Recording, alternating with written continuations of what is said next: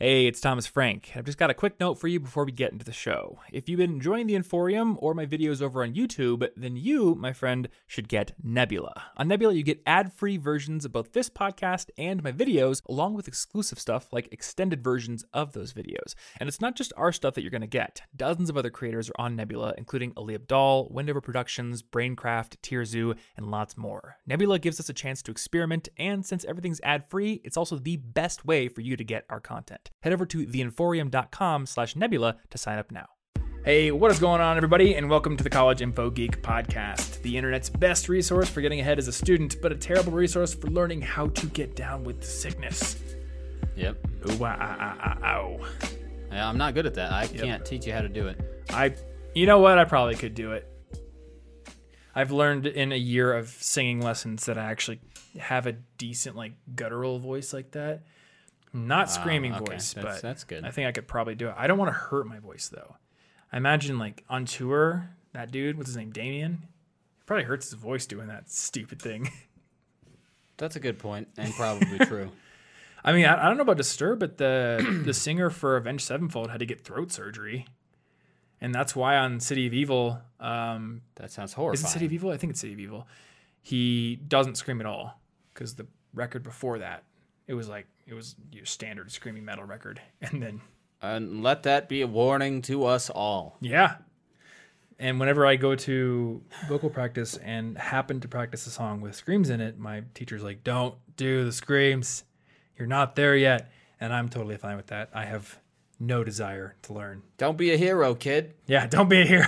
You either live long enough to see yourself become the throat surgery patient, or you die a hero. I don't know where this is going. Something like that. A little bit of more conventional joke structure. We can't pull out the Jerry Seinfeld stops every week.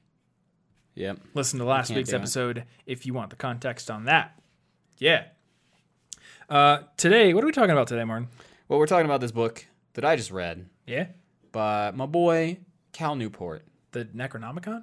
Yeah, he wrote the Necronomicon. So sweet. No one knows that. They're always talking about Deep Work, never the Necronomicon. Okay. But yeah, he's the guy who wrote Deep Work. I believe our most downloaded podcast episode was on that book. Mm-hmm. Right? So, second most. Ooh. It's been surpassed. Can you guess what the number one podcast episode is? Now, this is YouTube and podcast downloads combined. I doubt you'll be able to guess it. I don't know. Because a random 5 questions? Nope. It's the how to start a coffee shop. I was going to guess that. Were you? But I was only going to guess that because I remembered stupid outtakes I made.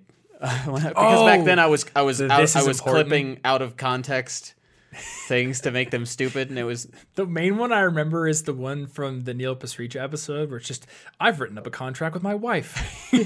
Yeah, I still have all those somewhere.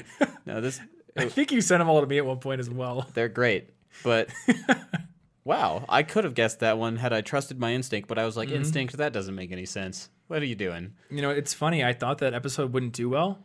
I made that episode for our friend Carly specifically. Yeah. Because she's like, I want to start a coffee shop when I graduate. And I'm like, cool, that sounds like it would be an interesting episode topic. And I didn't care what the audience was looking for back then as much. Yeah. I mean, I feel like we've become even more, I don't know, we've maybe come back to the lackadaisical topic approach in recent episodes. Yeah, a little bit. A little bit. I mean, they're useful. They're just not necessarily class-focused like one might assume from the name. I think when we relaunched for Season 3 around episode 200, that was we were trying to pick topics that were super relevant to the show title. And now we're like, should you work with your friends? Which is it's relevant and useful, but that's an interesting episode because it has over 100,000 views on YouTube, but on the podcast side, it is not even in the top 10. And it's a weird anomaly along with Deep Work episode because those two have more views on YouTube than they do have downloads. But everything else, the audio side gets way more. Most episodes. That explains why I don't know because I only check the podcast stats. Yeah. On the audio form. Most episodes get a Weird. fifth of what they get on the audio side, if that. Sometimes like a tenth. It's just like a little bonus. Mm-hmm.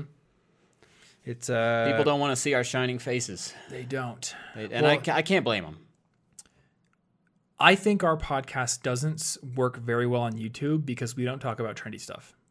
I'm not trendy. Like when you think about the podcasts that work really well on YouTube, it's I don't know those. H3 Podcast, it's Joe Rogan, and those are guest-driven podcasts. This is true. And it's like, oh hey, I have who was like the big who is a relevant Bernie name Sanders was in on like Joe Rogan, the world right now, basically. Yeah, I suppose my not watching or listening to other podcasts also doesn't help me know what's trendy in the podcast world. Well, what I'm asking is, no can idea. you be Bernie Sanders for a minute? I could try. Get a Vermont I need accent. like a bird. Bernie Sanders? I need that bird to come open a window.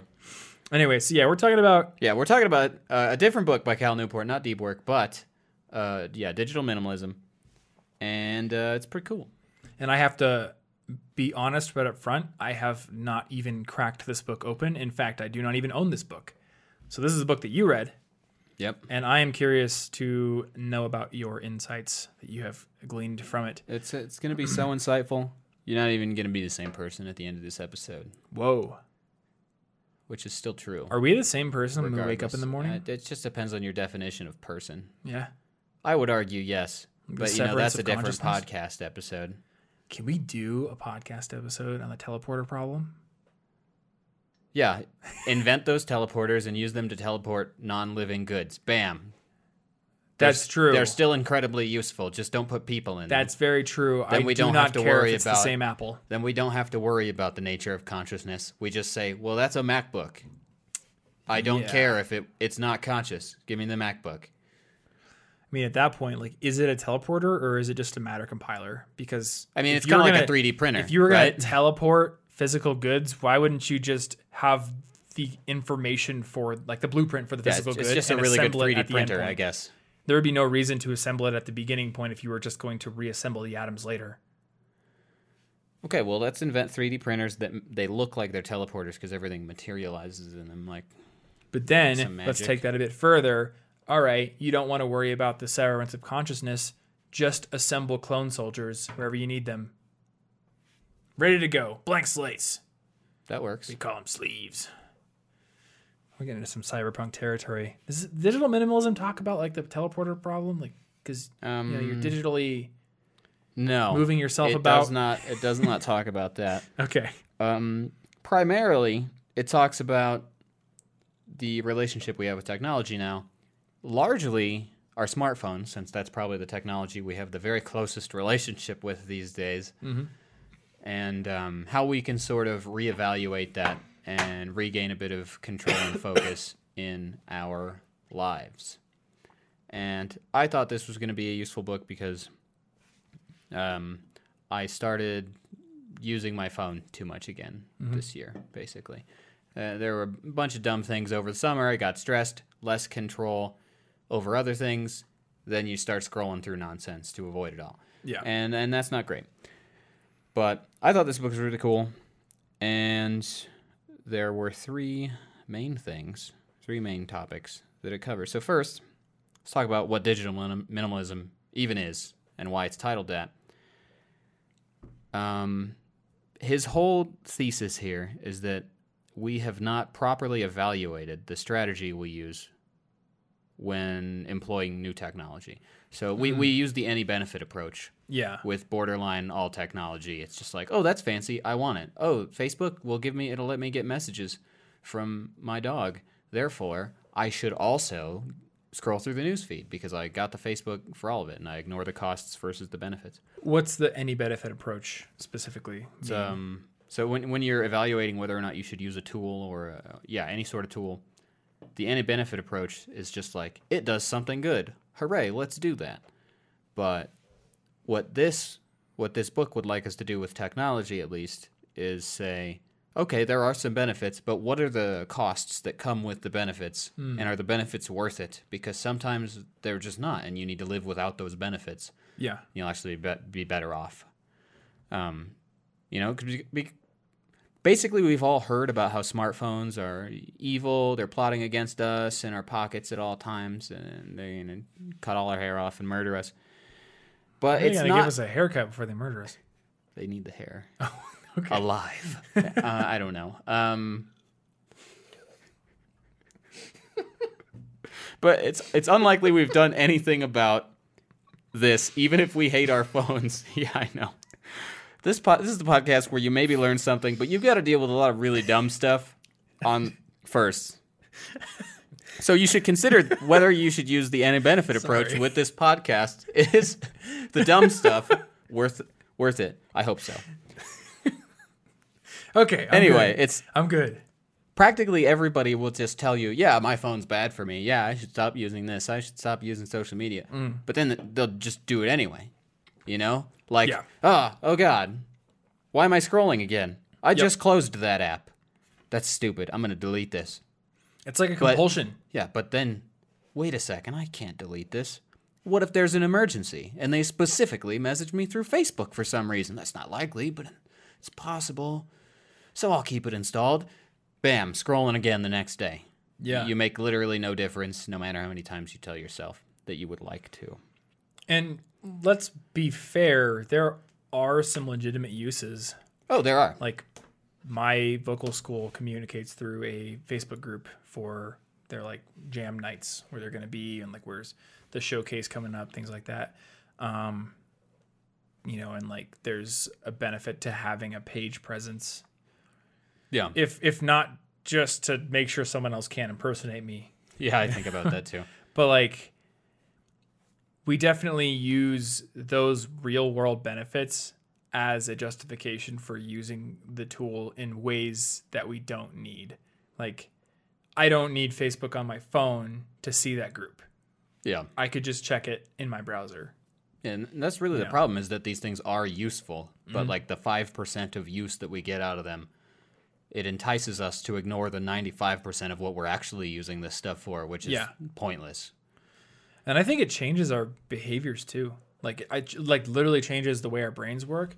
I remember when I was in high school, I used to go on forums a lot. I don't know if you ever did, like discussion forums. Yeah, I used to participate in a hip hop forum, but I'm not going to name it or my username just in case that's still out there. I was in, like, the first forum I ever joined was for the metal band Demon Hunter.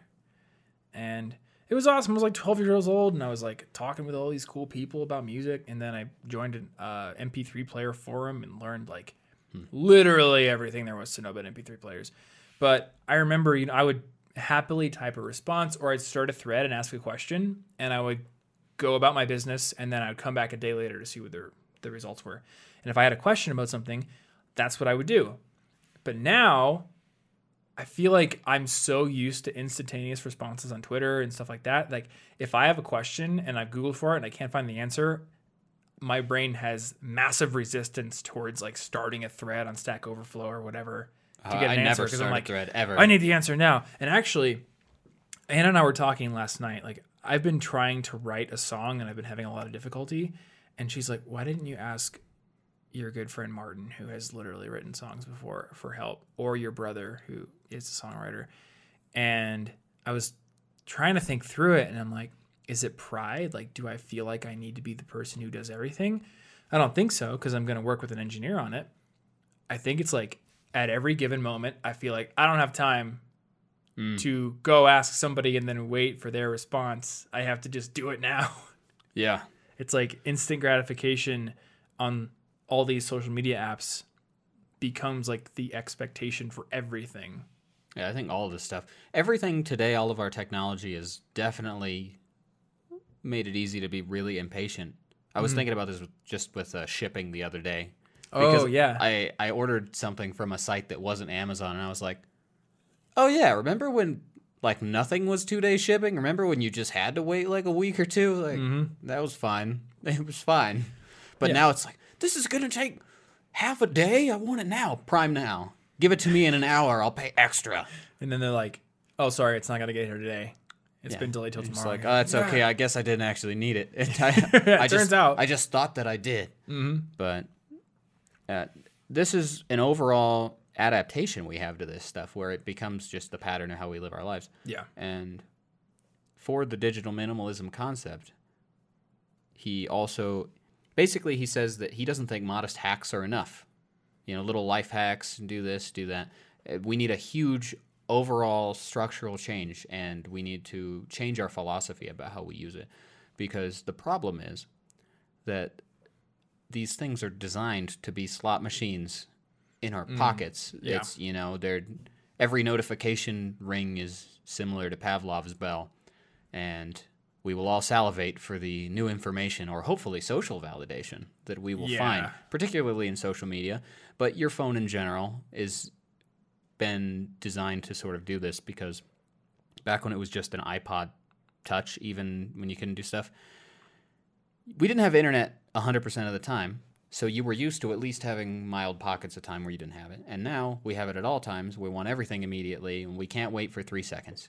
We can't even stop walking long enough to respond to a text. We have to do both at the same exact time and run into people and be like, oh, I'm sorry, the 30 seconds it took me to give my attention to this person was too much, so I had to keep doing stuff. And so Cal wants us to change how we work with this and consider it all from scratch, basically by starting with a sort of detox, and that way you'll be able to not have bias when you're choosing what you want. When he says detox, does that mean deleting your accounts, or does that mean just like grounding yourself from them for a little bit? Okay. But he also wants that to be reasonable. So if you're going to go with 30 days without a bunch of stuff, you should be honest with yourself about parts of it. So if I do something work-related on Facebook and I need to, that's perfectly reasonable. But I should choose when I'm going to do that and only use it for that. Like, I have Instagram on my phone, but I'm not using it to scroll. I use it to post my thing in the morning. I post a photo I'm trying to do every weekday at the moment. And you can't really post from anything else, can you? I was posting on the web browser before because of a little inspect element hack thing. Yeah. But I realized that I can tag the location on my phone even if I'm not currently at that location. And so I've just been kind of lazily doing that. But I don't have any idea how the photo I posted this morning is doing. I haven't looked. I don't know. Yeah. So it's like there's no reason for me to cut that away. I'm not using it unhealthily right now. But the reason that modest hacks and attempts probably won't be good enough is that these companies are putting billions and billions of dollars toward making those attempts not good enough. Yeah. So he talks about... That's true. Yeah, I guess you're right. Facebook's ad revenue. And I don't remember the years exactly. I only wrote down the last one. But in the beginning, ad revenue on mobile was like, 12, 14% or something. Within like 5 or 6 years, in 2017, it was 88% of their earnings. Mobile ads are 88% of their earnings? Yeah.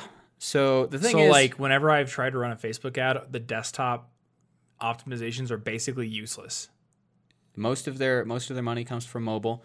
And I would say that's likely true for quite a lot of companies. Okay. So they all have a strong vested interest in making sure that your eyes are on your phone as much as possible because that's where their money comes from. Yeah. Which means the mobile apps are especially designed to be addictive compared to the web browser versions, which at this point are probably just an afterthought.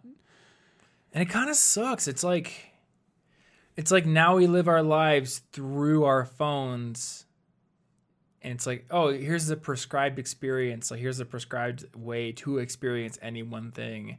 Yeah. To the point where, like, people take pictures of their food to post online. Life is like performing. That's what you were saying earlier. You were like, there was a quote. We don't live life anymore. We perform it. And yeah, like, I mean, I don't know if I'm an extra strong case of this because I'm an quote unquote influencer or whatever, and I guess you are too. You have to be. But maybe not. Maybe other people feel the same way where it's like, oh, and if I ever do anything cool, I got to put it on Instagram. Hey, I made this cool song. Better put it on Instagram. Yeah, what's the point if I don't put it on Instagram? And like, it's hard to respond to friends and everything because it's all got that element of performance. Yeah. Where I'm just like, well, I can't respond immediately. I didn't have a smart answer yet. Give me some time to draft that a few weeks. Like, we're friends. I thought we should just be able to say things back and forth immediately without having to worry about whether it's a good good answer for the public to see if it's on Twitter. You know, what if I write this and it's what I would have said to them, but the public, they hate it, and now I look dumb. Yeah. But seriously, these companies make all of their money off of stealing your attention, your focus, your time, and also your data. So why are we taking them with us at all times if we know that explicitly they're selling all of the things that we complain we lack, focus and time and privacy for people concerned about that? Actually, a lot of people aren't now. Why do we keep our phones in our pockets? Yeah, because just put it in your backpack. Yeah, I did that the other day, actually, and it just worked really well. It's like if you turn the ringer on, you're going to hear it if someone calls you. You'll hear the no emergency. No one's going to text you an emergency. But then when I put my hand in my pocket to grab my phone, what'll I do? I don't know. When I just kind of instinctively go to it in 3 seconds of boredom. The whole thing is they're designed on purpose. They don't want to lose their billions of dollars. You think Facebook wants us to have free time, or do they want to make money? If there's ever a conflict between the two values, I know exactly which one's the priority. Yeah. And because of that, we always have the phones. People might have the phone in the shower. They're waterproof now. I know somebody who has told me they put their phone in a plastic bag to take it to the shower with them, but now they don't have to. Yeah, to me that's absurd. And like so many people take their phones to the bathroom and use their phones while driving, which is just blatantly irresponsible and dangerous. But it's still like, but I can't resist. There was a notification and I need to answer it.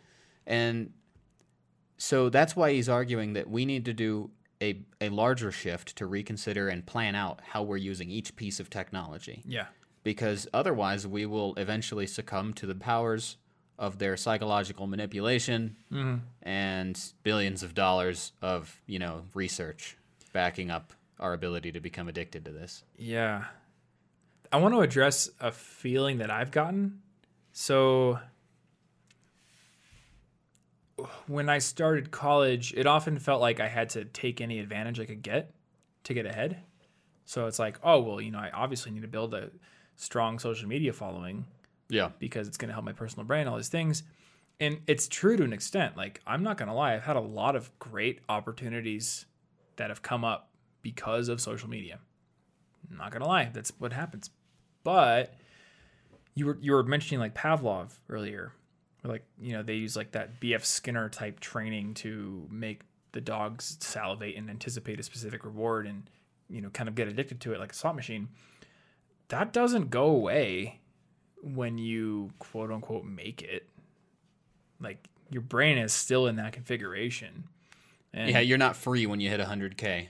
Yeah, I mean, like, when I was in college, I think like my first year in college, I made like $2,000 the entire year out of my part-time jobs and everything. Like, I didn't have that much money. And like now, you take a look at the studio. We've built a pretty successful business. I shouldn't feel like I need to be doing all this stuff on social media from a financial standpoint, but I still do, because that brain training doesn't go away unless you work to make it go away. Yeah, habits are hard to break. But the other thing is, like, you get to a point where your past self would look up and be like, wow, you're so successful. And in my everyday experience, I notice, like, I'll be hanging out with friends and they'll be looking at their phones and I'll be looking at my phone too. And I'm like, wait, I don't like this. This isn't cool. Yeah. So. Yeah, like that. We didn't always have that. And if we I miss it. all feel like we have to be putting all this time and effort into social media to get ahead, then that means on an aggregate, like macro level, the world kind of makes a collective decision to go through these platforms for all purposes. And like, yeah, is that the world that we want to live in? That's how we interact with the entirety of life. Yeah. I mean, that's how I felt when I first moved here. I moved here at the specific date I did, so that I was here 2 days before a Regina Spektor concert, because she's my favorite musician. And I was like, I really need to see this and I need to be moved in. I can't be all nervous on the first day. I need to be adjusted a little bit. And then everybody just got their phones up. And I was like, I'm going to take one photo. Yeah. And then I'll take a photo of the board on the outside. But what's more important here, my actual memories and present tense enjoyment of this experience, Or like a really badly lit, poor quality photo that I could just Google and find 80,000 other people that just posted the same thing. I could just steal one of theirs. Like, do I really need... All of those photos are bad. They look terrible. The lighting is just the lighting's not set up. And if you're in there with professional photography equipment, they're probably not going to let you do that. So... So unless they're paying you. It's just like, I'm here to experience live music. If I was here to experience merely a digital recreation, I could have just played the CD and Googled some pictures of Regina Spektor. What am I losing if I look at everything through my camera lens on my phone? I'm reading David Byrne's book, How Music Works, right now. And he was the singer of Talking Heads and has done a lot of solo stuff too. But he was kind of talking about like before the advent of recording technology, music was like more something you did, or if you were experiencing it, like you knew the moment it stopped, it was gone forever. Like you're never going to have that experience again. You may be able to like have someone play the same song for you again, but it's going to be different. The context will be different, or the time will be different. You might feel different. So where you were in that moment, experiencing it, that's never coming back. And that is still true. You know, like people still go to concerts even though they can listen to like the most pristine, amazingly produced recording ever because it's a different experience in a different context. And yeah, I feel like if you're just standing there recording it through your phone, maybe what you think you're doing is you're capturing that moment, but you really aren't. You're capturing like a really, subpar facade of that moment. Yeah. When I went to the Tash Sultana concert a few months ago, like I didn't think this was possible, but I cried at it. Wow. It was the best music show I've ever been to. And had I been standing there filming it, I don't think I would have experienced those emotions. And if I was watching like my phone recreation, I would just be like, oh yeah, I did do that. Yeah, I remember that. I get credit for that now because I could post it somewhere. But like, where are you going to get goosebumps? Yeah. Not through your phone. Like, I don't want to live a life where I just half experience things and then create a record of it. And I don't want to go like too far to the other extreme here and be like, well, there's no reason to ever photograph anything, because like you do get emotions back when you see photos, when you watch recordings, but it isn't the same. And I think if you're standing there the whole time with your phone, even if you're filming it, like you're not experiencing it. Yeah. That's why I stopped taking so many photos. When I was younger, I took photos of everything. And it wasn't even for social media. It was like more for my own record.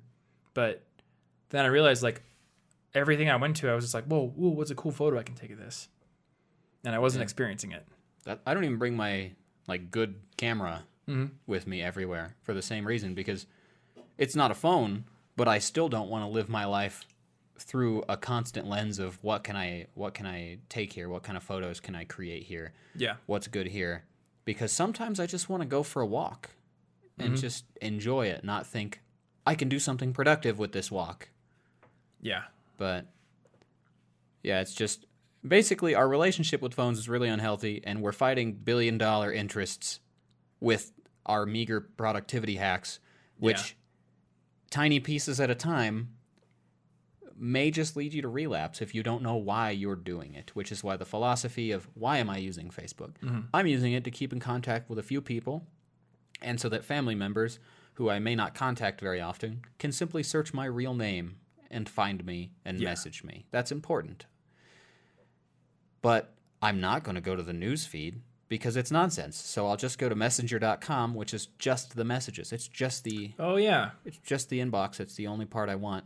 So if I go to there, I am now using only the useful benefits of Facebook and avoiding all of the rest. So that's a perfectly reasonable plan. I'm not going to give everything up. This week's episode of our show is brought to you by our friends over at Skillshare, which is an online learning library that can help you boost your skills in a ton of different areas that could also improve your career prospects. They have courses on marketing, on business administration, data analysis, video editing, and animation. I've actually taken a lot of their animation courses myself to learn some stuff like how to do like a paper cutout look in After Effects, how to do like more natural easing with my animation, stuff like that. And they have some web development courses. They've got lots of art courses, photography courses. Actually, have you taken that one? I have not taken it yet, but I do intend to take it. There's one on working with a producer as an artist, which I'm actually watching right now because I want to know what it's like to work with a producer. And I think the producer they got is somebody who's worked. He works at Aftermath Records, so I assume that means he's worked with that's cool. Dre and Eminem and all those people, which is pretty sweet.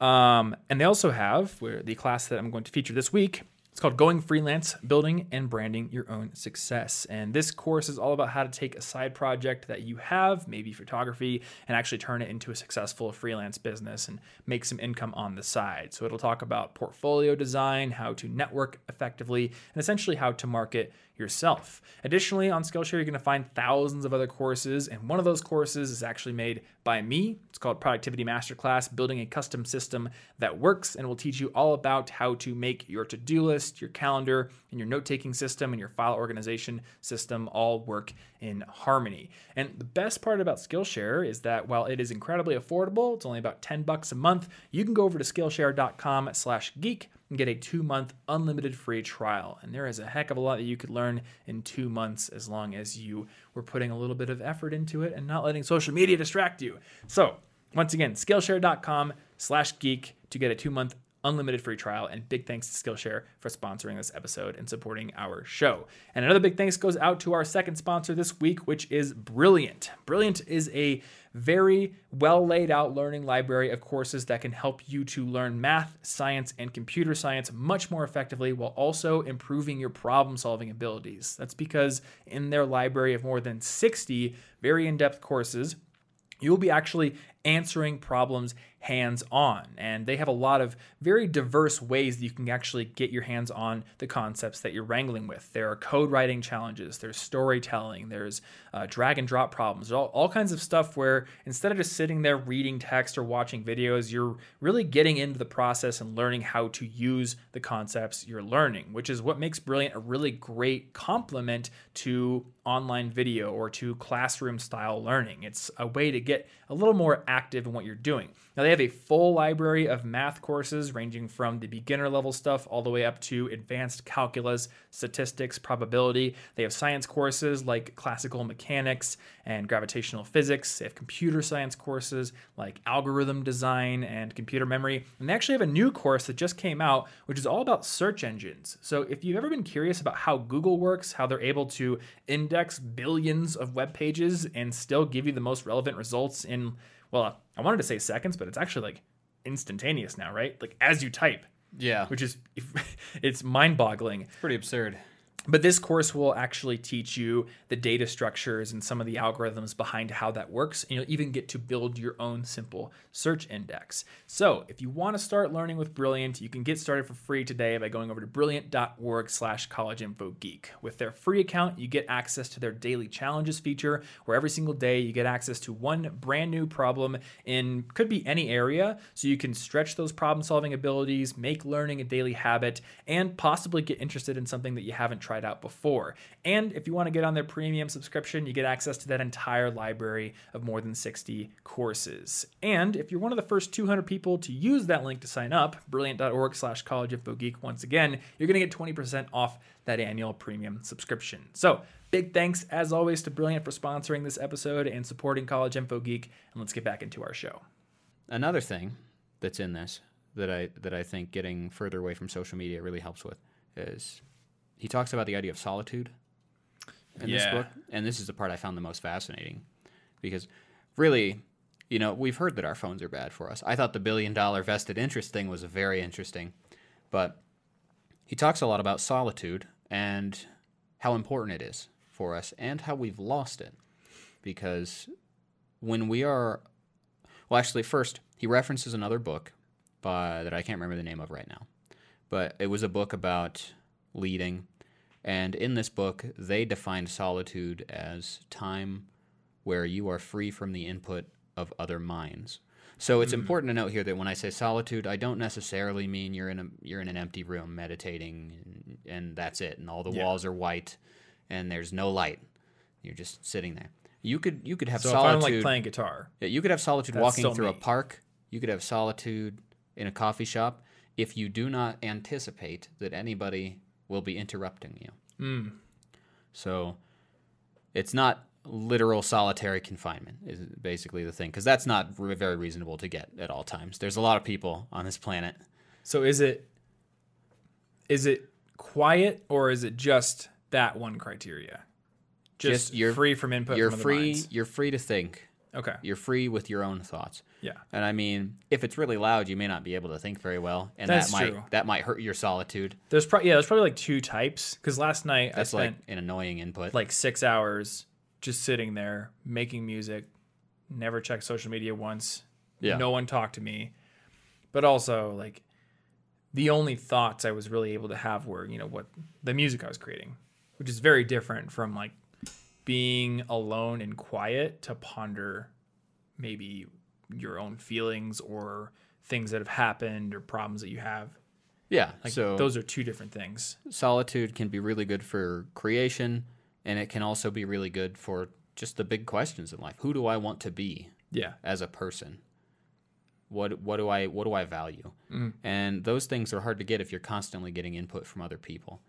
And the problem is that we used to basically guaranteed get solitude in our lives. Yeah. We weren't able to 100% of the time be bombarded with other people's thoughts. But now that we have internet in our pockets and, constant cell phone availability, mm-hmm. there really isn't much time where we're truly alone to our own thoughts. Yeah. And this is even true if you're doing something that's useful and good. Like, I think that books and podcasts and music are all great things. Mm-hmm. But even those, if you're just constantly listening to other people's music throughout the day, especially with lyrics, that's input from other minds. That's their creation. That's their information that you're intaking. Yeah. Books and audiobooks and podcasts, including this one, all the same thing. If you 24/7 listen to this podcast, you never get a chance to sit with your own thoughts and truly think, yeah, did anything come of that podcast? Did I actually intake anything? And what are my thoughts on it? Because we are all minds, mm-hmm. and if we are merely the instant reaction to other people's minds, we are kind of cutting out a large part of our own existence. Yeah, it's kind of funny. Like, there's this feeling that, there's all these productivity books and podcasts that we can listen to, and man, I can just be so productive because I can keep listening to them all day long, and there's so many insights that I'm gleaning from them, but you crowd out any time that you have to process them or to come to your own conclusions. And yeah, I think it does more than just that, though. It kind of makes you dependent on other minds to solve your problems. Like, you don't come up with your own solutions. Something I think about is, like, we have like this insatiable hunger for curation from sources of authority. Like, who, I'm not going to generalize too much because I know there's some people who do this, but how many people actually go into a library or a bookstore now and just like browse and be like, that looks interesting, I'm going to read it just because I find it interesting, versus, all right, what's the best, like the top 10 fantasy books that have been written since 2000? I want to read those because they're the best ones. Give me a chart. Give me an algorithm that recommends me music. Where's my Discover Weekly? Yeah, here's a new album by an artist that I ostensibly like. Let me check this YouTube review first. Oh, they hate it? Garbage album. Yeah. I'm glad I didn't listen to it. That artist is falling off bad. Yeah, I think if you get a subjective reaction from someone else, that will actually, it will kind of push your mind to view it in the same way. Or maybe if you're a very rebellious person, it will push your mind to view it in the opposite way. But you're not getting your own unfiltered reaction to it. Yeah, either way, you're just reacting to what they said. So, mm-hmm. I mean, I've had plenty of things where I'm like, I loved that.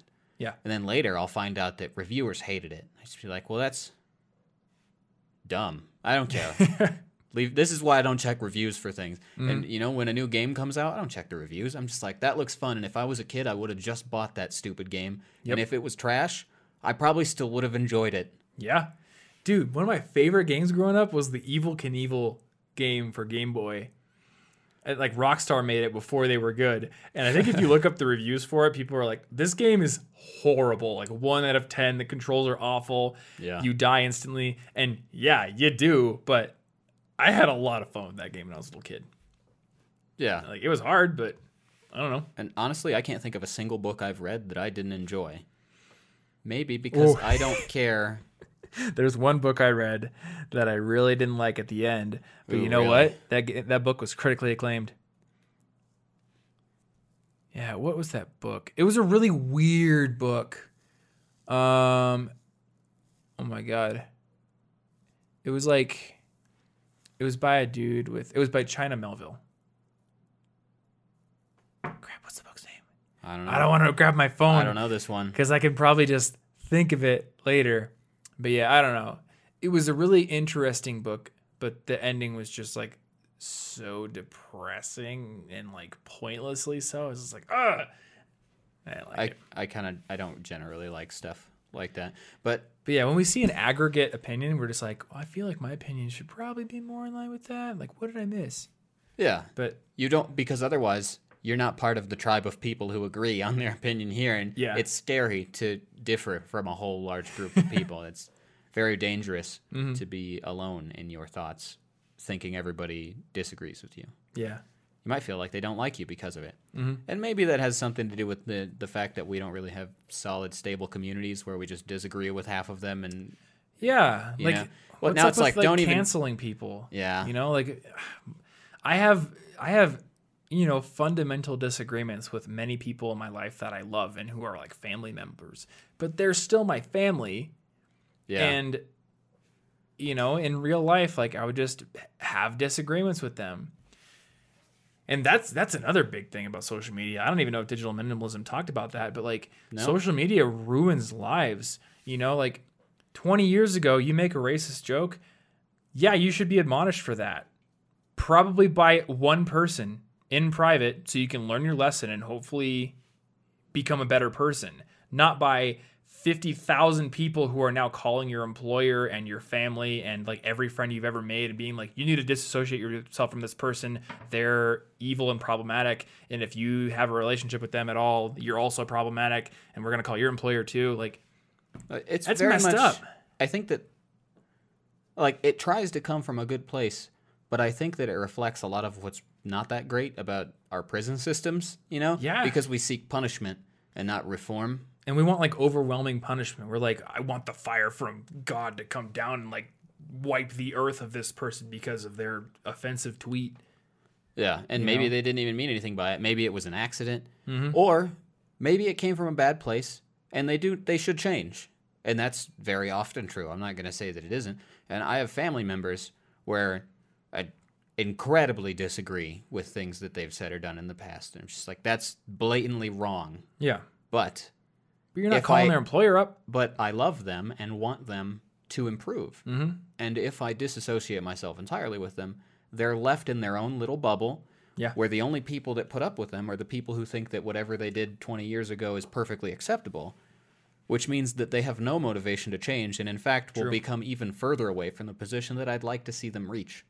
So it's like I have a vested interest in my family and friends. I want to help them improve if there's something that I think that could be improved that they're not great about. But if I just never talk to them again, in 10 years I'll find that they were way worse because they only hung out with people who loved the dumb stuff they did. And I think that's social media is very polarizing. But it's also the attention economy. It's also very dehumanizing because when you see something you disagree with, you are not hearing it from a human being that you are looking at face to face. You are seeing a profile picture and you're seeing text and you get no other context. Yeah. And maybe they're being a complete jerk, but it's just a fundamentally different thing because you just have this knee-jerk reaction. You're like, there's some human out there, don't know who they are the other, they are the enemy tribe, and they have said something I don't like. Well, in a way, you have no empathy. You have to like try to have empathy. It could easily be tacked onto the performance element of social media too, because you are saying, look, I'm publicly disagreeing with this. So if you thought I associated with this person because of that, just so you know, I don't agree with this part. There is a lot of virtue signaling there. And there may be really good intentions behind a lot of that. I just think that letting people drift further into their own bubbles is only going to strengthen those bubbles. And it's dangerous. Yeah. But yeah, the solitude thing is big. Like it's so easy to not get it. And with that any benefit approach, it's so easy to justify not getting it. Yeah. You know, like I could listen to podcasts all day. It's optional now. It never used to be 100% optional, and we could literally go 24/7 with the input of another mind. We never have to be alone, which means we don't maybe get it. And, you know, actually with the whole bubble thing, you might be doing that with your bubble, which means you never have a chance to even reflect and say, wait, why am I in this bubble? Yeah. Maybe, wait, I don't agree with that. You mentioned belief as a tire in one of the other recent episodes where you kind of believe what you believe because the people around you do and you want to fit in. Well, if you're constantly getting input from them and you're never like off by yourself, able to think about it and question it, it's really easy to have belief as a tire. Yeah. It's like it's just wrapped up in your identity. Oh, I remember what I was going to say. Also, with the attention economy, the thing is that what's going to go viral? A perfectly neutral and reasonable opinion, or either an incredibly negative or an incredibly positive one? And you're only ever going to see high stimulation because that's the most stimulating. That's why news channels are filled with nonsense horrors nonstop instead of like, here's the reasonable amount of news that affects your local town. They're like, here was an earthquake 17 billion years away, and I want you to know that in 20 years, it's going to do something horrible. Be scared and pay us ad revenue. Yeah, I think it changes the sentiment too. Like, especially now that you can actually see the person who said inflammatory thing. Yeah. I feel like it's even more impactful than seeing a news report about it. I see a lot of people who are like, the internet is a terrible place, or everyone on the internet's bad, or like, you know, Group X is all horrible. And I'm like, you're seeing you're seeing a lot of bad stuff, but it's coming from a very vocal minority. If there are 50 million people who identify with a certain ideology, you cannot see 50 million opinions. And the vast majority of those people are never going to air an opinion because they're probably moderate or they're going about their own business and they just happen to believe something. You're seeing a sliver of a sliver of a sliver, and often it's like the most reactionary or extreme sliver. Yeah. Because, again, you're right. That's what is going to go viral. That's what people are going to retweet with their comment or whatever. Yeah, and I'm not saying like be infinitely forgiving. I mean, if my family becomes a serial killer, I'll probably reconsider associating with them, you know? Mm-hmm. But and again, this is like we're talking about philosophy, which then you have to kind of dial in practice. But one thing I've started, I've tried very hard not to get in squabbles on Twitter or to get involved with political stuff or whatever. But, you know, I'll see something and I'll see something that I very much disagree with or that makes me angry. And you'll see like all these people replying, right? And what I've started doing is making this like conscious decision not to chip in because I know a zillion other people have already chipped in. So if I chip in, what is it actually doing? It's not going to do anything for that person. Like, do you have a real unique thing to say, or is it just copying the last 40 tweets? 1,001 replies, 1,000 replies. It will do literally nothing to that person other than, you know, maybe just put one additional straw onto the camel's back of their mental health. So what is it really doing? It's something for me. It's just I get to you're reassuring yourself. I get to express my indignation. I get to, you know, it's me. Well, it's like recreational self-righteousness sometimes. Yeah, it is. And sometimes it's justified. I just think that the way we're doing it lends itself to bad habits, which then find us, you know, being self-righteous in situations that didn't call for it because we're so used to amping up to 10 immediately that suddenly everything looks like a 10. And now we don't know how to prioritize the actual 10s. Also, maybe there's like a competitive aspect. Like, 100 people already put a pretty sick burn on this. Like, already seeing, you know, 10 clown emojis on this. Yeah. I got to bring my A game. Like, what's my insult going to be? Yeah. You know? Oh, and please, listeners, don't hate me for this. I'm not saying I'm in the middle of everybody necessarily. I just don't put my opinions out there. And also because I firmly believe that in this particular context, we're largely talking about productivity, education, self-improvement. I think that the people I disagree with, if they naturally listen to the things I say and kind of observe my personality, will understand what I believe. And they may slowly find themselves agreeing with me more and more. Whereas if I turn them off immediately, I never have a chance to reach them. Yeah. And like, I think this is important. You have no obligation to state your beliefs on anything. Yeah, I would rather just nobody can say in a general you sense. must take a stand. You know? Now, your personal ethics and philosophy may dictate that you must take a stand on certain things, but no one else can tell you it is wrong for you to be silent here. And the problem is I'm a really quiet person in general and don't think my opinion is necessarily important to anybody else. It's important to me, but unless it's asked for, I don't think that anybody else needs to be forced to hear my opinion. They have their own, I'm sure. Yeah. But that's a little bit digression-y, but basically we need to spend some time alone and reconsider who we are and what we care about and slow down and observe our own mind. Do you think that's why meditation is so popular and trendy now? Maybe. Like that might be it is in itself a reactionary response to the complete lack of solitude we have. And once again, it would be maybe a little less popular or viral to be like, maybe just be alone sometimes, than it is to be like, well, you need a meditation timer, which I can sell you one. Here you go. You need guided meditation, which I can sell you a subscription to. Here you go. And you need to sit in a specific posture so you can unlock your perfect Zen state. Yeah, it's still formulaic, and if you're using it with like an app or something that talks to you while you do it, it's still with the input of another mind. Like, you're still not alone. That's true, yeah. And that's also maybe why meditation is so hard for many people, because we're not used to being alone with our thoughts anymore. And now it's uncomfortable. It's like, what was that thought? I don't think did I agree with what I said? Oh, that's complicated. Give me my Facebook. Well, you were talking about this to me like a few days ago, where we were talking about, and again, this is me getting into ignoramus territory here, but it feels like now so many people deal with anxiety.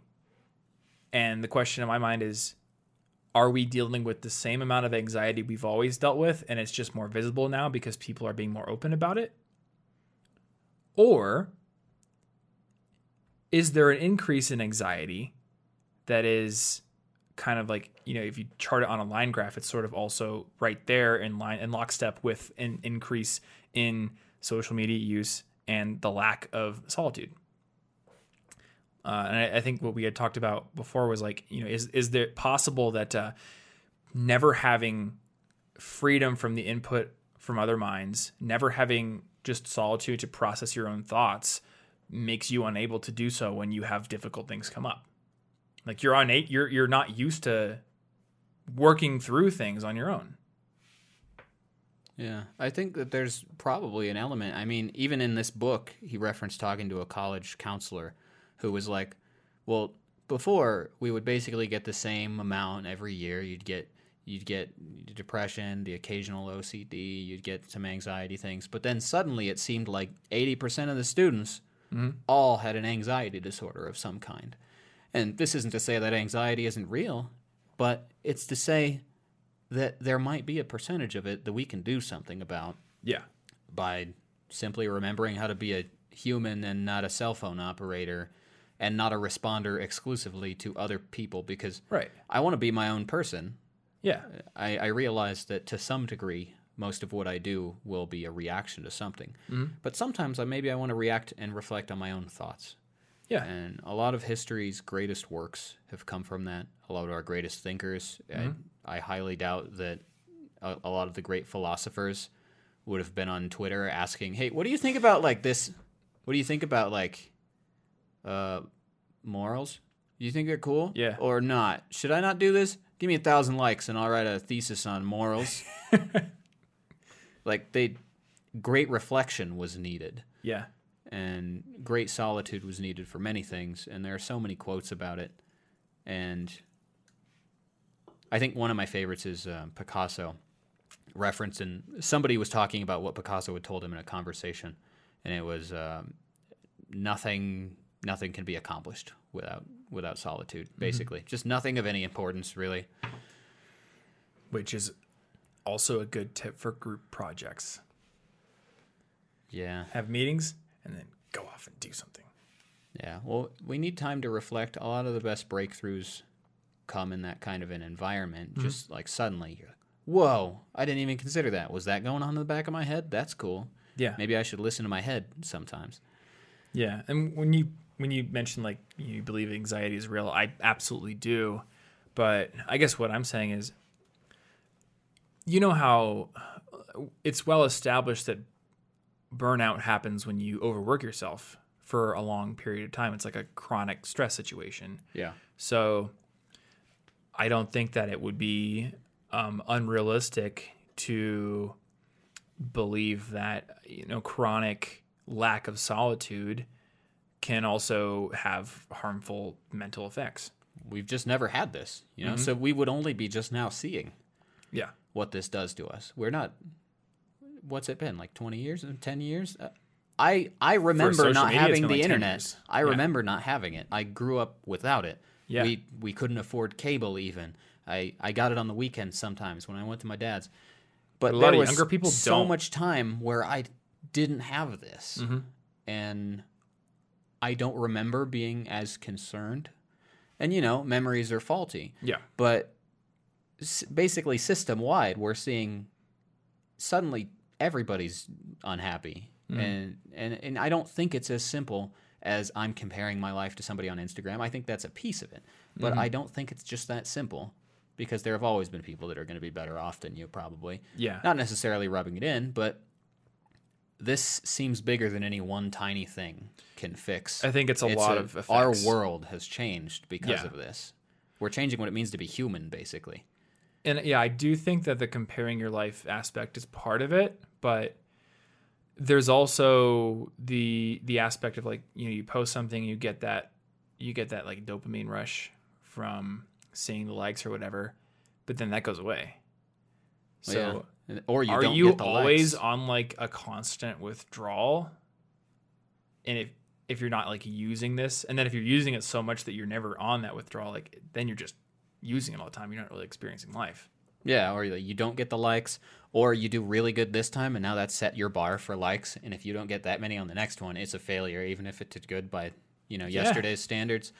And I think that withdrawal thing is really important that you mention that, because that goes right into the third thing that I think is one of the most important things for this book, which is if you're going to be taking out the social media, if you're going to be taking out the input of other minds and all of this, you need to replace it with something fulfilling.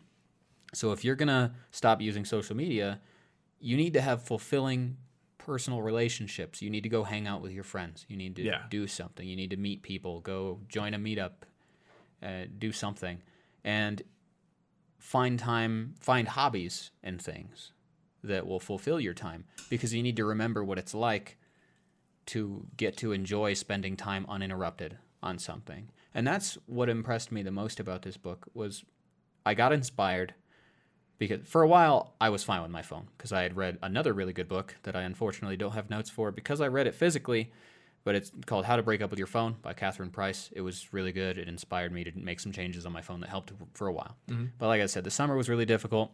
So, I didn't like reality and retreated into the easier world of scrolling through nonsense and forgetting about it. Yeah. Which isn't a very positive or helpful way to deal with it. Didn't do anything. But this book inspired me. So I took off some of the stuff. I put my phone in my backpack, or I'd just turn it off, or I'd leave Do Not Disturb on all day. That's one of the suggestions he had, was leave Do Not Disturb on, and then turn it off when you're doing something where, hey, I'm going to respond to everybody now. For the next 20 minutes, I'm going to do that. But I had such an incredibly good day after I did this that I was confused. Yeah. I didn't understand why. So I literally went and wrote it down. I have a note in iCloud that's just called, "Today felt really good. What did I do? Why? Why did it feel good? I'm used to neutral, maybe even negative, but just good the whole way through." And the thing is, I largely ignored my phone and internet happenings. I didn't, not entirely. I did at specified, like, I'd just be in between activities and I'd be like, okay, I'm gonna check what's going on. Then when I got to an activity, I would completely ignore my phone again. Yeah. And I would find that I could actually get into the flow state because I wasn't constantly interrupting it. So I literally woke up, voluntarily read from Digital Minimalism, like on a Sunday. Then I played some Luigi's Mansion. Then I watched one episode of something on Netflix. Then we went to a bookstore. And then I went and I just worked in my car for hours. Didn't even realize how much time was passing because I had no interruptions. My phone was in my backpack. Do not disturb on. My emergency contacts can still call me. I'm sure there's not going to be a problem.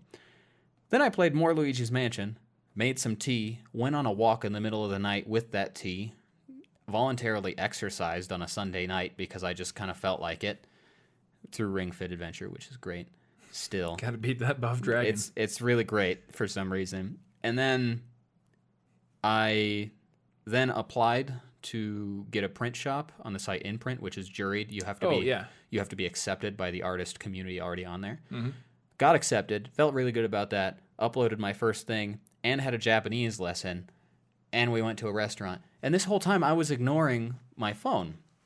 When I was doing an activity, I was doing an activity, and that was it. Yeah. And I did use social media, and it was useful because Twitter is how I found out about the site InPrint.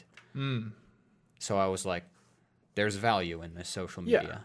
Yeah. It is useful, but it was more useful in a concentrated tiny block where I was like, yep, there are my updates. I will now ignore it for a while. Yeah.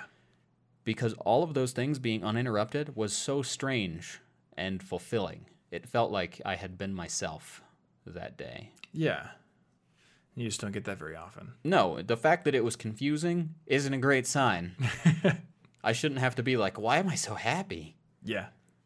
So what are the actionable things that he suggests? Well, one of the things is the do not disturb thing. He suggests the app Freedom. Okay. But I think the main thing... I can't remember if Freedom currently works on iPhones.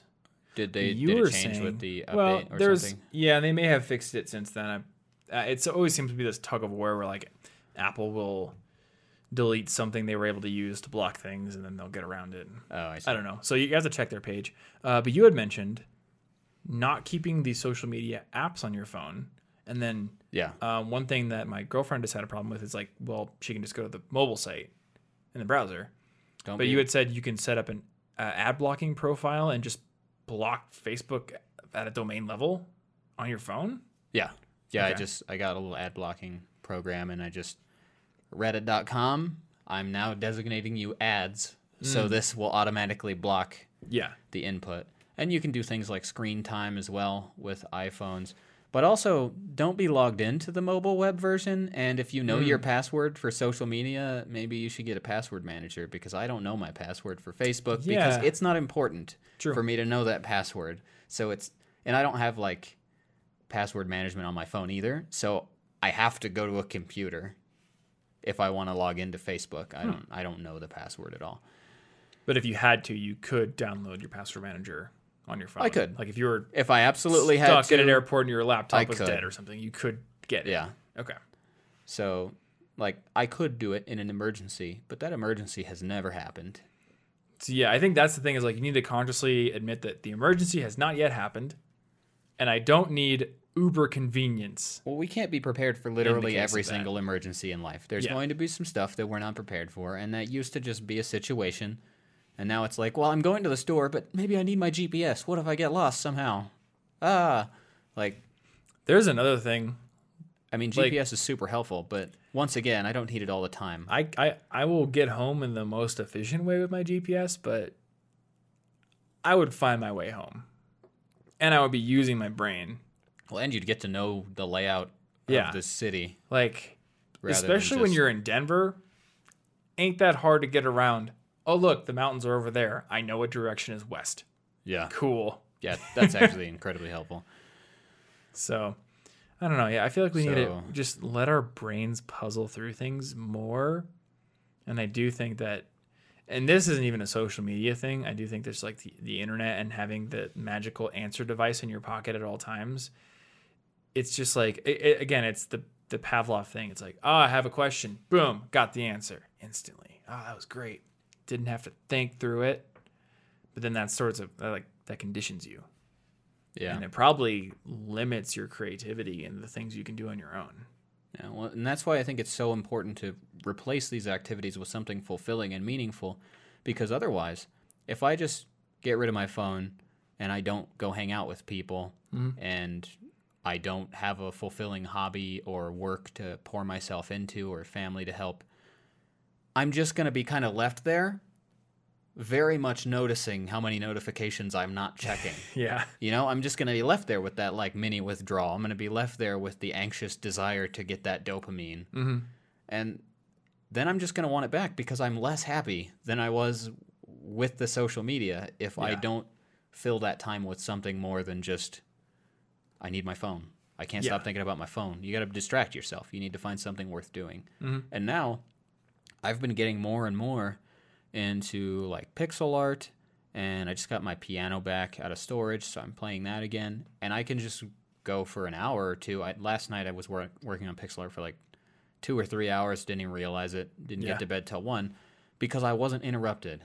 And that can't happen. When I get interrupted, I never ever get into the flow state, so nothing is ever fulfilling. Yeah, last night was great. I mean, same. I didn't have my phone out. I was sitting right there just plugging my bass into the pedal and like learning bass lines, and then plugging my guitar in and be like, okay, well, what sounds good with this bass line in terms of chords? Oh, hey, that sounds pretty good. Like just like figuring things out on my own. It's pretty nice. Okay, so a few ideas I have. The deleting things off your phone, probably a good idea. Yeah, they're really not needed there. On your desktop, I think like the big thing is you should treat social media like email, where it's like, all right, here is the time of the day where I'm going to check it. Yeah. And then I'll check it tomorrow again. So you could use Freedom, which works perfectly on desktops, to limit your social media use to either, I think you can set it to like, only 20 minutes a day or whatever, whenever you want, or you can make it a window. And then there's like extensions like a news feed eradicator, which can just get rid of the news feeds entirely. Yeah. I don't know what to do with Twitter, because sometimes I find really interesting things on Twitter, but sometimes I just click into the replies on a thread and get angry, even though I don't want to. I do have that happen sometimes, and I mean, maybe sometimes Ashley will tell me about something she saw, and then I'll be like, "Look, you have brought me anger. Why?" Yeah, maybe the thing I got to do is just like, sorry, bro, but if you are either tweeting or retweeting stuff that puts me in one of those rabbit holes where I get angry, I'm just going to unfollow you. I've done that for a lot. I'm just like, I mean, I like some of your content, but once again, the any-benefit approach is not sufficient here. Is the good things you're tweeting worth the fact that I know you're really going to be talking about whatever it is that you just said that I either disagree with or that stresses me out and ruins my day? Because I keep up on the news. I'm trying to be civilly responsible. I know what's going on. Yeah, but I don't need to know what's going on every 5 minutes. I was just about to say, I can already hear certain people crying out like, if you don't follow these people on Twitter, you're going to be uninformed. Like, I'm very informed. But it's like, is that the only option you have for being informed? If I could be informed 2 or 3 times a week, I feel like that's very informed compared to people of 60 years ago. I don't even think. That's so many times. What action can I take? 1 time a week. It's 2 or 3 times a week being informed about. Like, I get not to really. vote like you get a no twice a year. Yeah, and I mean, I already like care about charities and all this stuff, and I pay attention and I do stuff, but I do not need that stuff to interrupt the activities that will make me a more functioning person. And if I'm a more functioning person, I can help more people. Yeah, one cannot pour from an empty cup. If I run myself into the ground in a big anxiety-fueled depression and I lose all my money because I can't think about it or work, I can help no one. Yeah. Not a single person will ever benefit from me unless they donate my body to science and somebody pays them for it. But that's just... Even the stuff that's important that you know can be managed in a way that it doesn't have to take away the other important parts of life. Yeah. Yeah. So, use social media less. Yeah. Interesting that his thesis wasn't delete social media. Well, delete was largely his for mobile apps. But he also wasn't advocating knows deleting that your accounts. he advocated it if you can, but accepts that there are reasonable benefits that one might, because sometimes you need it for work. And so he wanted the approach to be realistic. Okay. Because a lot of people aren't going to be able to delete it. And also, if you want to delete it, it'll be easier to do that after you try all this stuff and you realize, hey, I didn't need it after all. Yeah. Because at first it's going to be really scary. Mm. And like I do legitimately use Facebook for things, and I don't want somebody to take my URL on there and impersonate me or something. So yeah, it's whatever. But I think honestly, he said that his smartphone isn't even a problem for him. He doesn't use it that way, so there's no reason for him to like go get a dumb phone. Yeah, it doesn't hurt him. He doesn't use it. Yeah, you can just not have the apps. I don't get the whole. I feel like the whole dumb phone thing is like classic overreaction. Where my suspicion is that the majority of the motivation to go buy a dumb phone for most people, and they probably would not admit this to themselves, but it is because there is excitement in getting a new toy, even if that new toy is purposely less capable than your current toy. I think there's a lot of consumerism in that because, and I'll say this from like a position of experience, not like, oh, I'm so much better than that. Like, no, I've been like, oh, it would be cool if I got this thing because it's so much simpler. Yeah. Well, that other book that I read, the How to Break Up with Your Phone book, inspired me to do one thing that fixed a lot, which was the apps I can't delete or I think I actually need. I stuck them all in one big unorganized folder that I stuck on the second screen of my phone so that my main home screen is blank other than like the call and message and a budgeting app and my to-do list. It's completely blank. I cannot muscle memory tap anything now. Yeah. For mine, I haven't done that fully, but Instagram and Twitter are in a folder on the second page at the back of that folder, like 8 pages or eight swipes in. And I have gone into the settings and removed them from search.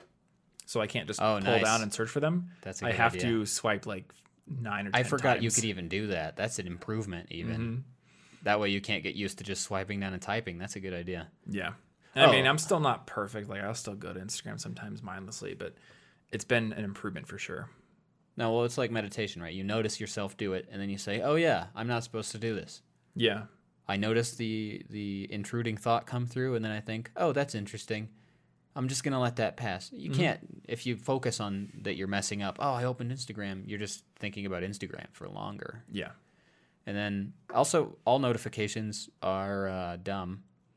Yes. I do not exist to answer to other people in real time.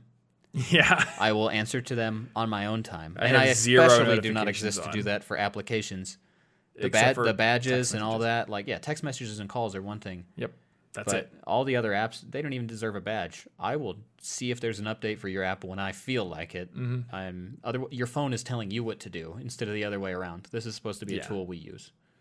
I guess I think I have Slack DMs right now on notification, but I could probably turn those off safely. Yeah. Because here's another thing, and I know you get this because you've told me about it. You get like the anxiety when you have a notification and you don't even want to read it because you're like, oh, I don't think I'm ready to compose the perfect response that's witty and complete. Oh no, I better leave it unread so I don't forget about it. Then you're just going to keep thinking about it. But then, like, you're thinking about it, and if you had just not gotten the notification in the first place, instead sat down like, I am ready to answer messages right now, you would just do it. Yeah. Instead of being like, there's an open thread. You don't need all of the previous anxiety and worry about it. That didn't help at all. That did nothing for you.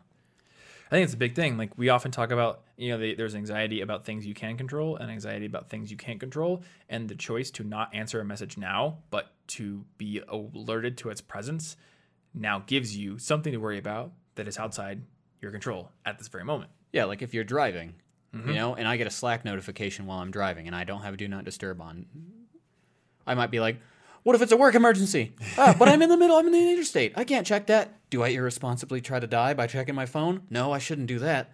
But it might be a work emergency. Let me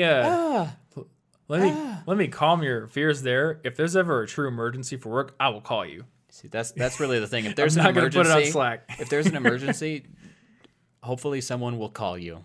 Yes. It's And really the whole crux of it is just that these are supposed to be tools we use. Mm-hmm. So we should stop letting them use us. And don't let them be the filter filter through which we experience life.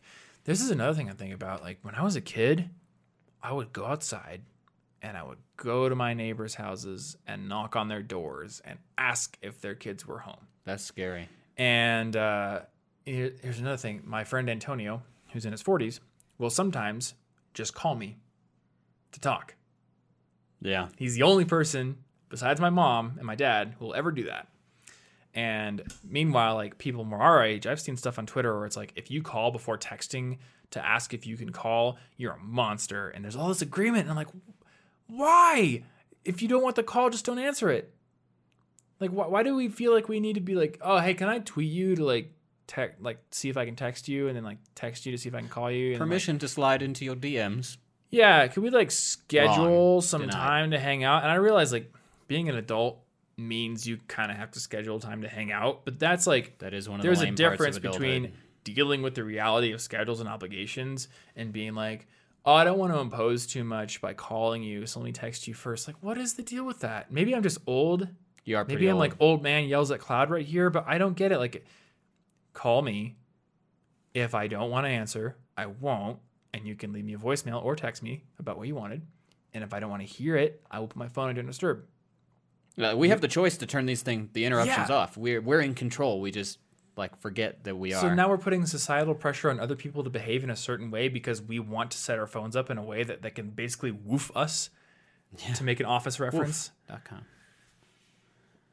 I don't know. It's just, it's weird. I feel like there are certain things where you are getting old and out of touch, and that's just what it is. And then there's certain things where it's like, nope, it really was better the way we used to do it. And we just haven't thought about the cost we have incurred in this new way of doing things. You know what? To counteract that, I'll say one thing that's old that wasn't better. MySpace, where you literally ranked your best friends in a numerical order. Publicly. That is messed up. That was actually pretty, that's pretty messed up. That is way worse than now. Can I be in your top 8? I don't know. It felt so good to be in the top 8 of like somebody that you were attracted to. You were yes, they think I'm cool. Wrong. This is the most like toxic, divisive thing to ever play. That's true. The top 8's pretty bad. Sorry, bro. You're not my best friend. Duh. Yeah, that was pretty bad. You know. But like, it's not all old man opinions. That was worse. Worrying about follower ratio, that's also pretty bad. You know? Yeah. And that ties into some like deep rooted human behavior. You know, we look towards people who are influential, and if someone's like, I vouch for that person, then you know we trust them more. But now it's just like, oh well, I don't want to follow this person because it's gonna make my ratio like 9.9 to 1 instead of 10 to 1. And true influencers have 10 to 1 ratio at least. That is like, never even considered that. No, I do not do that because it's dumb. What's my ratio? It doesn't matter. You know what? I think I'm famous if I have the right numbers. Give me a second. You know Joel, I don't know how to pronounce his last name, but the guy who founded Buffer. Yeah. That dude is a multimillionaire. He's doing just fine, and he follows like 50,000 people on Twitter. He has more than that, but I remember when he was building Buffer with Leo, they would just follow back like, just cool, let's just do it. It doesn't matter. You know, I want to feel validated by my ratio, though. It's not me saying you need to follow back everyone who follows you, because I think that's also just like, if you're following back everyone who follows you, then you're not going to see their stuff in your feed. Like, it doesn't really do anything. I don't really believe in following people as a way to validate them. Like, I could just be your friend in real life, but I'm not going to be like, oh, I'm concerned for my image. That is why I'm not going to follow this person, or that's why I need to go through and unfollow a bunch of people so I can get down to whatever I need for a certain ratio. You know, we talk a lot about social proof, and I remember when I was coming up in the blogging world, there were all these blogging tips articles, and a lot of them were like, you got to show your numbers, but only if there's certain numbers, because like social proof, man. Like, put your RSS number of subscribers in your sidebar, but only if it's 1,000 or more. Otherwise, they're going to think you're lame. Yeah. I see the logic, but it's still sad. It is. And it's what convinces so many people to use like follow bots on Twitter, which is ridiculous. That's a good point. I can fix my ratio by paying. That's true. You could just pay money. Oh, hey, look, I've got another product to sell you. Then my engagement rates will go down significantly. Oh, it's true. I've got another product to sell you for that, though. It's not. Oh. It's going to be significantly more expensive. Okay. It's going to involve constantly paying people to pretend that they care about you. I think I could do that. And as your following grows, the engagement rate is going to need to grow with it. It will never end. That's cool. As long as people act like they like me. I don't know, man. Just that's something you got to think about. Like, does it ever end? You know, because a lot of growth and success is just the addition of more pressure. So you got to choose. You know, what is the philosophy you're going to live by? And what are you going to consciously give up as a result? Maybe you're going to give up a little bit of speed in growth. Yeah. Or maybe, paradoxically, you'll grow faster because you got time to think and time to create cool things that are actually remarkable. I don't know. Yeah. Yeah. So, glad that I had you to good book. Summarize the book for me. It's a good book. So is the other one. I don't know how many productivity books I'm going to read in the future. I kind of feel done with productivity books. I'm going to be honest. I don't. Mm-hmm. This one just seemed reasonable after the other minimalism episode. And there are a lot of people who are like, well, what do you think of this book? What do you think of this book? I'm like, I think that book contains some good insights, probably. Maybe one or two I might read still, but I largely just kind of want to read fiction right now, to be honest. Yeah. Well, here's something. I gain insight from fiction. And I want to say this from a very self-aware perspective. I think that if you are spending all of your time or you're only seeking to glean insights about productivity from people who spend most of their time doing a very limited subset of things, like most productivity gurus, quote unquote, they write things, they speak into microphones, they speak on stages, and they make videos. That's true. Maybe they do consulting, which is often born from experience that is really limited to just like the research they do for that output. So like, cool. Where are the insights you're gleaning from musicians, painters, fishers, construction engineers, foremen, like metal workers, literally anybody? Yeah, I've been really wanting to read like an MLK biography. Yeah.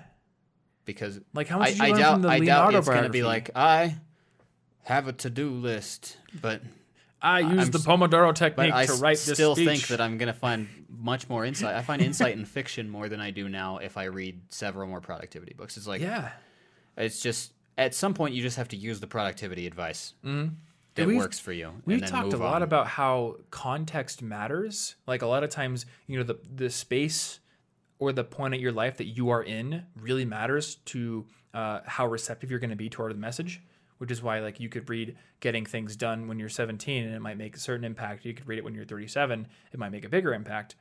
And there's a lot of praise thrown around for people who can use relevant examples in their work. Well, what's more relevant than reading from people who will literally do what you want to do? Like, not everyone listening to this podcast wants to be a productivity guru or YouTuber. I would imagine that'd be a very strange statistic. That'd be pretty weird, right?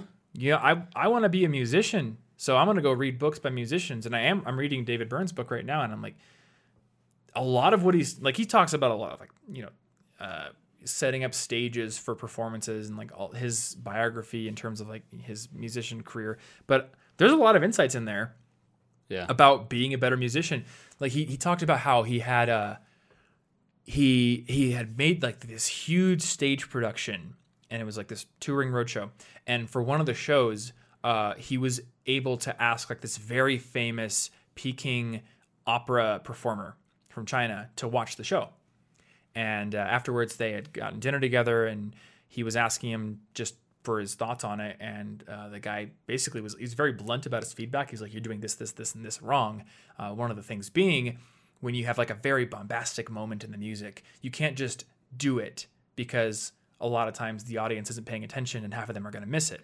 If you're going to do something surprising, paradoxically, you need to lead up to the surprise. And you have to do it in a way that doesn't totally give it away, but it still gets people kind of like paying attention, like, oh, something's about to happen. Kind of like, and I thought immediately to, like a circus where there's like the drum roll, right? Yeah. The drum roll's not there for no reason. The drum roll is to be like, oh, something's about to happen. I better pay attention. You might miss it. Yeah. And you could apply that to anything, right? If you're a writer and you're about to go into a huge battle scene, you probably want to like write something that would sort of lead up to it. And create like some tension, some building excitement. If you're writing a song, and you know this, you could just go from the verse to the chorus, but like a pre-chorus can sort of build up to the chorus. Or the verse itself provides contrast to the chorus.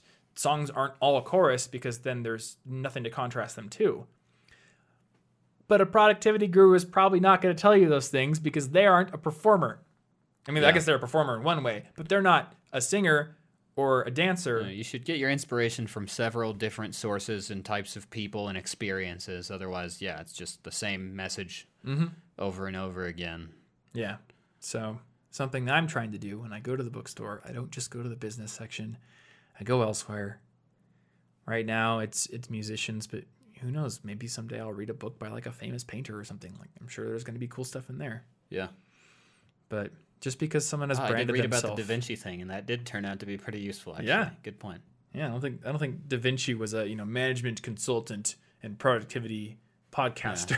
No, in some ways he was pretty terrible at productivity, but still. Yep, but he still got some stuff done. Anyway, I think we've talked probably enough.